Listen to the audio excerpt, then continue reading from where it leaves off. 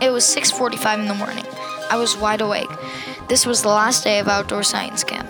I was feeling mixed emotions, feeling sadness because it was our last day, and feeling joy to fulfill the duties of an outdoor science student.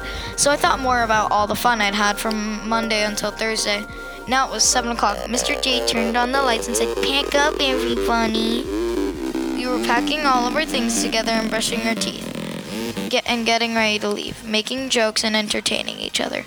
Once we had everything packed, we were ready to leave camp. We started on the treacherous journey to breakfast. As usual, we all had to say, "Hurry up, Josh!" We jumped and ran through the rocks to the main hall to dine on a feast, prepared only for the camp staff and students. When we got to breakfast, I went to my graphics group, took one look at the table, and was wide-eyed at the fine cuisine the chefs had prepared. I ate vigorously, asking for more food every time I ran out. There was not much talking at the table.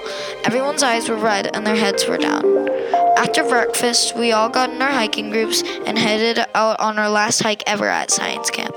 Left, right, left, right. I couldn't help but think how much I would miss science camp. "All right, everybody, let's have a 10-minute nature nap right here," Rachel exclaimed. So we all lay in the cool shade of the tall western yellows. I lay down in the shade with a brittle, crunchy nest of leaves and thought about the accomplishments of the week. The stopping the water cycle, walking to the ridge. We were called back to get our graduation certificates. During the group picture, Mr. Morris took a panoramic picture of us. All of the camp staff got together and said, "It's time to hit the road." Then we sang "On the Loose," a very emotional song. The Tunnel of Love was the best part of the day.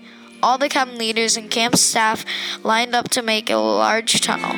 I couldn't choke out a thank you without tears filling my eyes. Then we boarded our bus and left.